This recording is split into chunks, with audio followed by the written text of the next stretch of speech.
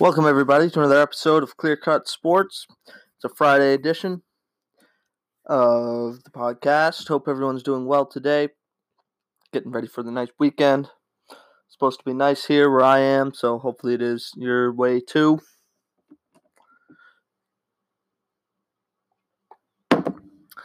Let's get rolling here.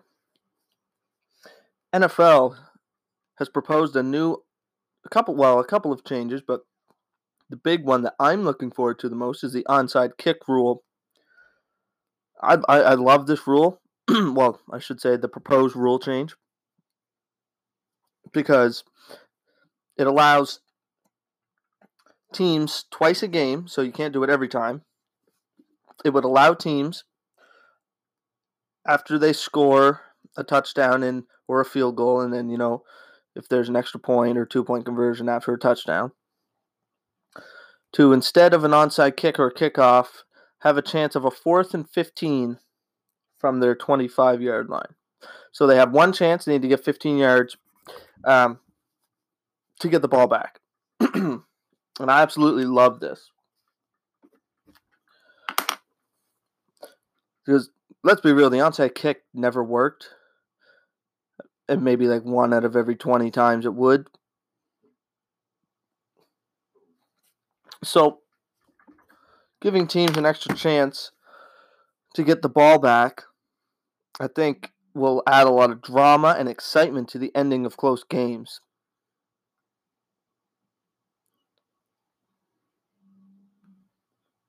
And that's pretty much it. This will add a lot of flair to the dramatic, if you will. And then some teams, I was thinking, maybe like Kansas City, they might just go for it sometimes, in the first half, because, they can. They have the skill set to do it. They have the talent. Why not? If you have a chance to get the ball back. See, I was thinking, I assume this was proposed for end-of-game scenarios, because that's when you typically see an onside kick.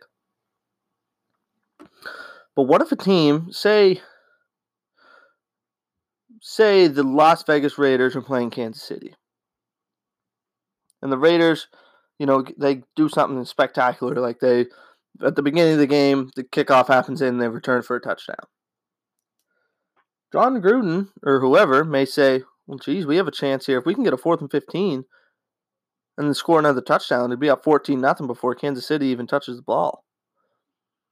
That's another interesting element, I think, that this will add to the game. Now, of course, it's a huge risk, because if you don't get it, you used one of your two, 4th and 15s, I guess we'll call it, that you cannot use at the end of the game. But if you do get it, wow, you're sitting pretty. It's high risk, high reward, obviously, and it is at the end of the game as well.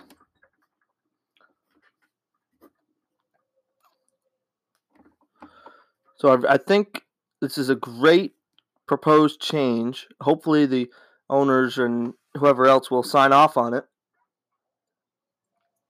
because the onside kick is just brutal. I can only remember one being recovered in recent history. I'm sure there's more, but in the playoffs, remember when I think it was a few years ago in Seattle and Green Bay, and Seattle had the kick, and the guy, it was right in his hands, and he fumbled it, and Seattle recovered and went on to win the game. If you remember that. Other than that, it never works.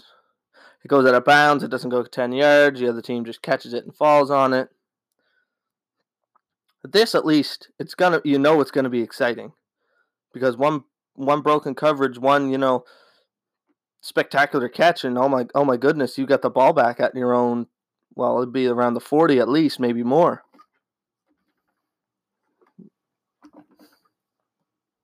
So I absolutely love this proposed change.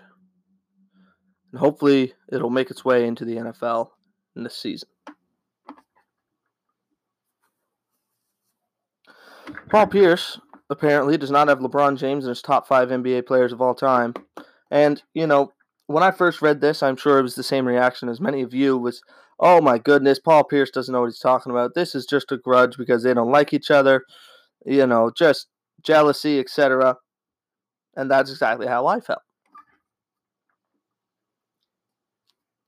However, look closely at what he said. And now, I'm not saying he's right, but just look closely at what he said. Here's a list of a list of people he mentioned: Bill Russell, Kareem Abdul-Jabbar, Magic Johnson, Michael Jordan, Tim Duncan, Kobe Bryant, and Larry Bird. Now, of those, how many is this? 7 guys. I'd probably have LeBron ahead of all of them, and I accept Michael Jordan and maybe Kareem, just for top 5, top players, strictly players. But look at what he said here. Guys who helped build their organization or continued the tradition. Example. Before Michael Jordan got to the Bulls, they were an atrocity. If you watch The Last Dance, just bad. And he turned them around, ended up winning 6 championships in 8 years. Tim Duncan with the Spurs, of course. I mean, just class personified, him and Greg Popovich. I think he won 5 championships. Just fundamentally sound and did stick with that whole organization. The same can be said with Magic Johnson and the Lakers and Larry Bird and the Celtics.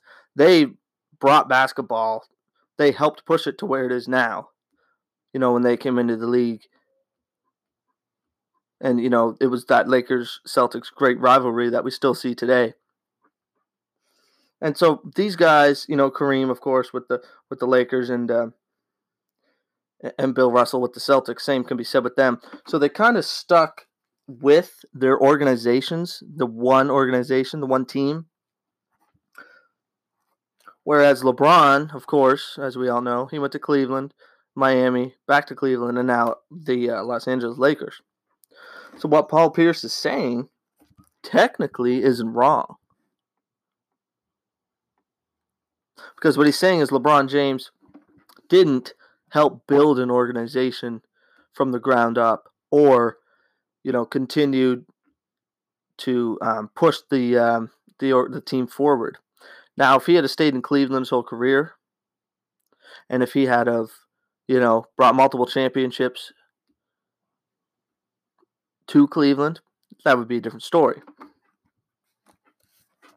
So, with Paul Pierce saying that, he's correct, but come on. Top 5. Everyone knows that LeBron is in the top 5.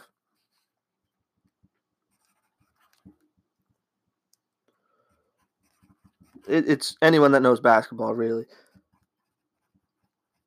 My top, for me, it goes Michael Jordan, LeBron James, Kareem.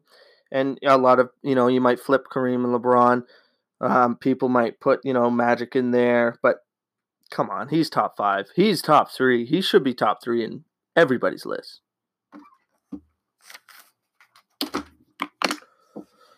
So, Paul Pierce making headlines. Yeah, I you're right technically, but come on now.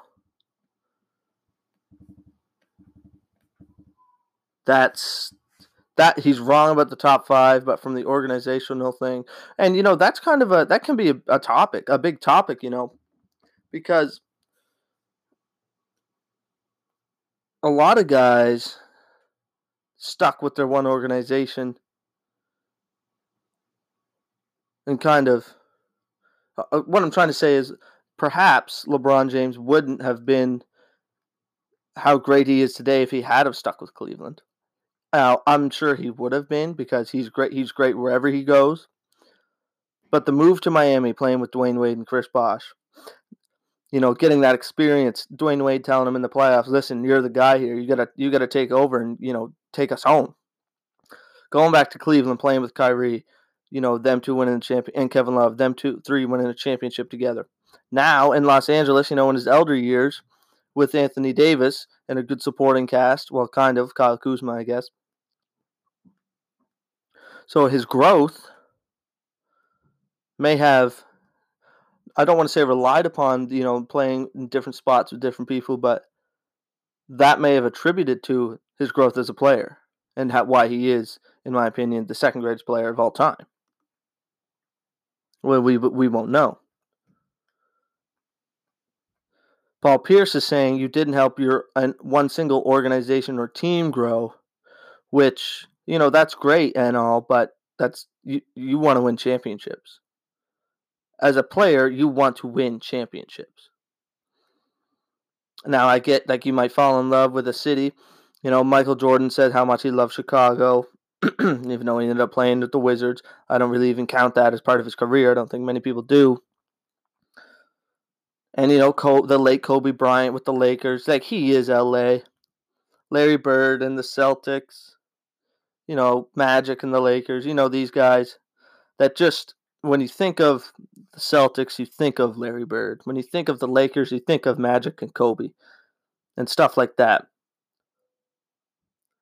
I think that might be where Paul Pierce is coming from, which in that case, sure, have at it. But LeBron is easily top 5, easily top 3, but from building up, I guess you can say, from building an organization, he's not in the top 10. I mean, which I might argue with you about the Cleveland Cavaliers, because he still loves the city of Cleveland. Of course, he built the I Promise School in Akron, Ohio, where he's from. So you can say he's a homer that way. But he owes the city of Cleveland nothing. He's done a lot for that city. Championships inside and outside of basketball. So I think while Paul Pierce may have a valid point, I think it is a touch out of bounds. I touched on Dak Prescott in my last episode, so I won't get too much. I'll just run through this quick. He's being offered to be the second highest paid quarterback in the NFL. And probably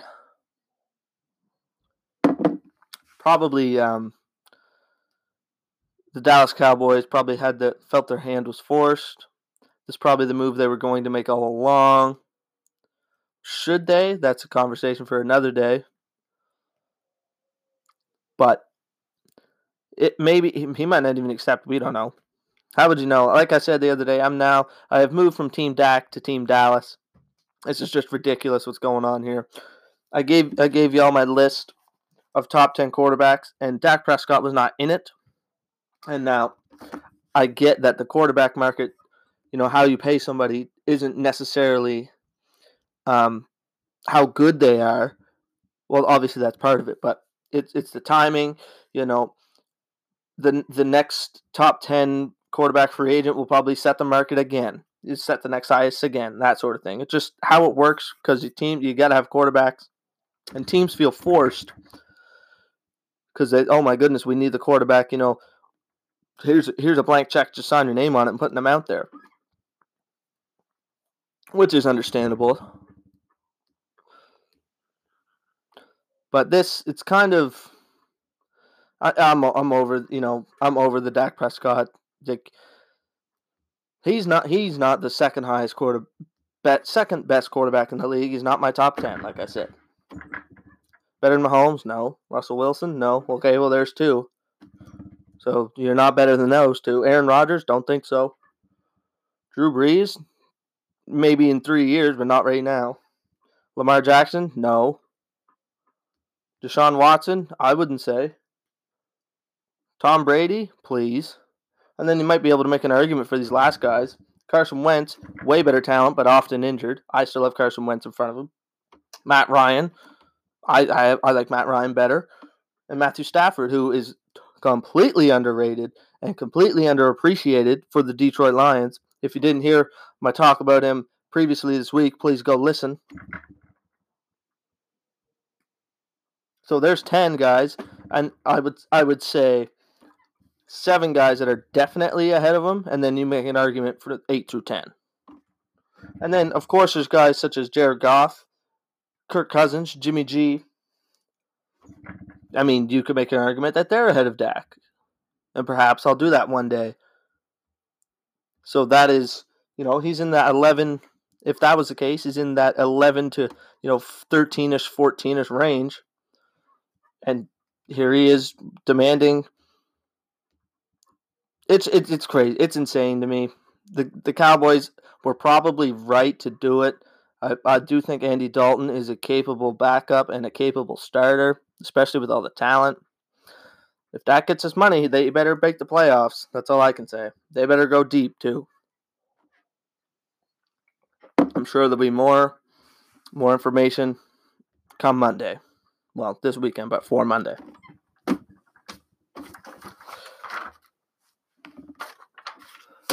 Probably the most exciting news for me personally. I was just about to start, recording here, and then this popped up on my phone, so I had to throw it in there. Joe Flacco has signed with the New York Jets. 1 year up to, I think it was $4.5 million, $1.5 million salary plus $3 million in incentives. I love this move for the New York Jets. If you heard my little spiel the other day about how I think they're overhyped, which they are, how they're going to underachieve, which they will, and how Sam Darnold is questionable as, he's a starting caliber quarterback, but is he that guy? I don't know. I have serious questions. Seeing ghosts? Come on now. We get that New England defense is good, but seeing ghosts? Come on. And then all of a sudden, you have Joe Flacco here, who is a veteran, a Super Bowl champion and Super Bowl MVP, albeit he may have been carried by the defense, but it does not matter. You cannot take that away from him. Not afraid to throw the ball. He's known for throwing the ball deep.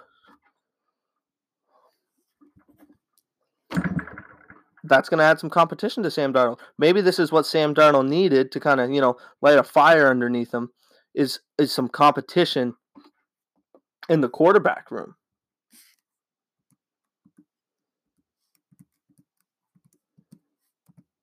Because it was kind of his to lose when you have guys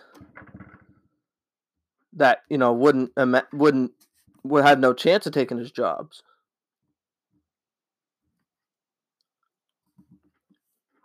So I love this move for the New York Jets. And here's a hot take for you. If I'm correct about my assumptions with the New York Jets struggling, and if my questions about Sam Darnold are accurate, also struggling,